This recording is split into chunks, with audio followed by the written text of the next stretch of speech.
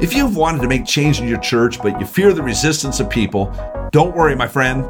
You can make the change, but you just need to know how to do it right.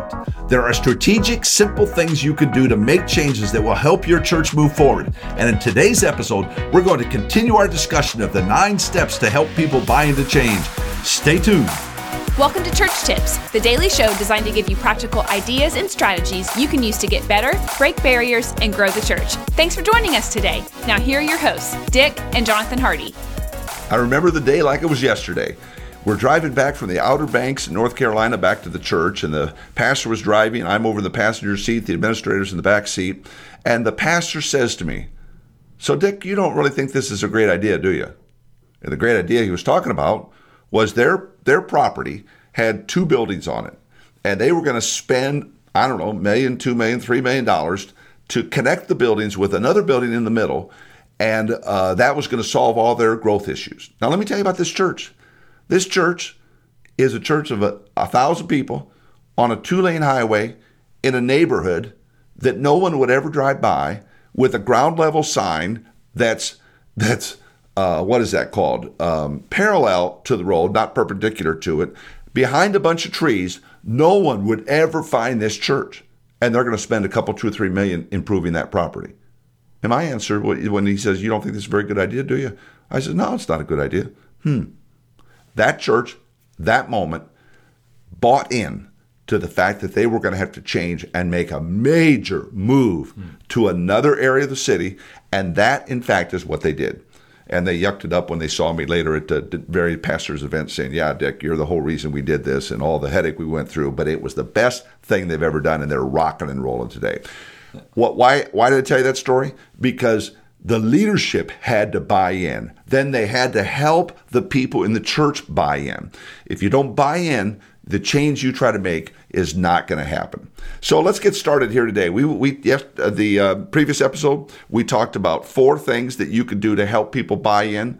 That church had to get big buy-in, and so there were 5 more things that they had to do to get buy-in. So Jonathan, get us started with that. Yeah. So the next step, would technically be the 5th step to help get the buy-in you need to make the changes you need at your church, is to tie the change to personal life change. It's always important to go back to the why. Simon Sinek was the one probably most popular for, bringing awareness to this whole concept of why. Why do we do what we do? Why do I want to make the change that I want to make, and tie it to a reason? Because if you just want to make a change without a real solid reason, then people aren't going to buy into it, and they're not going to want to make the change. In fact, they're going to resist the change. Right, exactly. But if you can tie it to personal life change and show how this change is going to directly relate to accomplishing our mission as a church, ultimately in reaching more people, but maybe there would be other sub-missions, you could say, that need to happen or that could happen as a result. So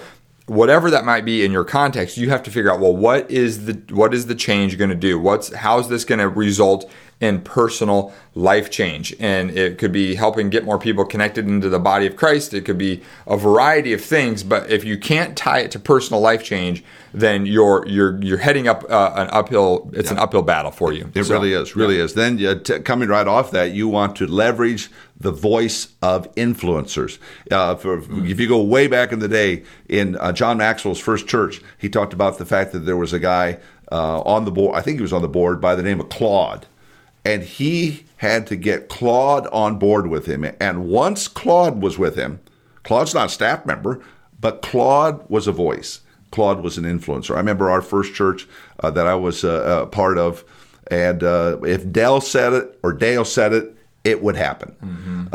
And the same thing was true with that church in North Carolina.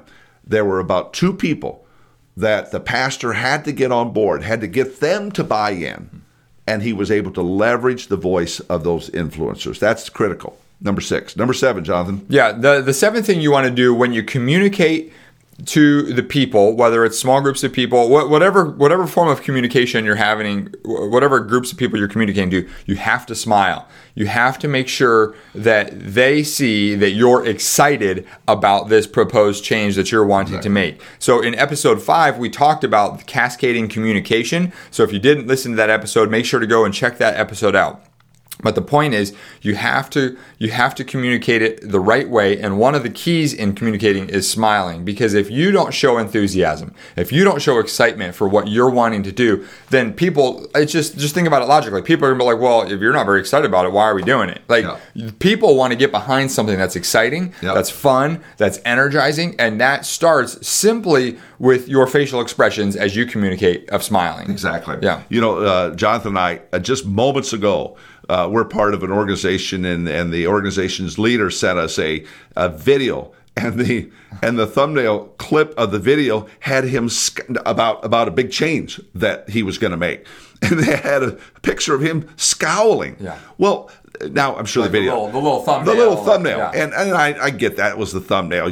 But the fact is, you got to smile. I just want to reinforce what your face does when you're communicating something like that. And right along with that, you want to relax. Now, you may feel tense. You may feel the pressure of this change, but don't be tense. I mean, ease up. Guess what? The sun's going to come up tomorrow, and you're going to be fine. Don't take yourself so seriously. Yes, I know it's important. Yes, I know that the change you're making has critical ramifications for the church moving forward, but relax. People will respond better to people who smile and to people who are relaxed versus tensing up. You tense up, the people you're talking to are going to tense up. So relax. Yep. And the last one is to make the change. I've seen it happen where pastors, they do these steps, they try to get everybody and they think they're going the right way, and then get to the end and they don't do it. I know. They don't pull the trigger. Now, we've talked about take your time, do this in an orderly way, all these things. But once you've done it, you've processed it all the way through, you've done all 9 of these steps, then you have to act. Yep. You've got to take the steps to act and move all the way through. And if you don't take the action, you actually did more damage than if you wouldn't have just brought it up in the first place. Exactly. Because you get people's hopes up, you start casting this vision. And I've seen that happen too. And I remember a church who their staff person came and spoke with me one time, expressing their frustration and just needing counsel because they were just frustrated that this pastor was wanting to make these changes, had all this vision, but never implemented. And if you don't implement, then you're shooting yourself in the foot with your people, with the rapport of the people. And so you have to make the change. You just have to do it. You do. Let's do a little recap here of the last episode of this one. We've gone through 9 steps to help people gain buy-in. Number 1, pray in advance. 2, identify change as gain and not loss. Take your time, cascade your communication, tie change to personal life change, leverage the voice of influencers, smile, relax, and then make the change. That's right. What do you think? Anything else, Jonathan? That's it. I just want to encourage you.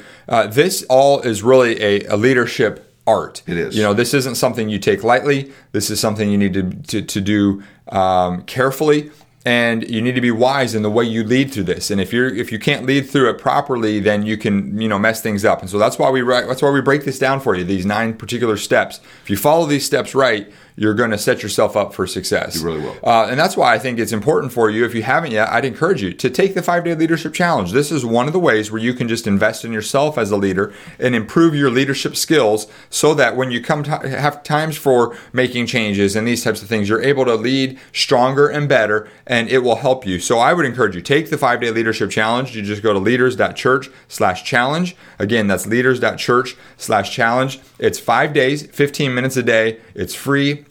It's a way for you to invest personally in some strategic leadership-related concepts that are going to take your leadership from where it is now, no matter where it is now, to the next level up or the next couple of levels up. So be sure to do that. And then also don't forget to subscribe here on YouTube or on any podcast platform that you're listening to. Hit that subscribe button. We want to make sure to get the notification of upcoming Church Tips episodes to you.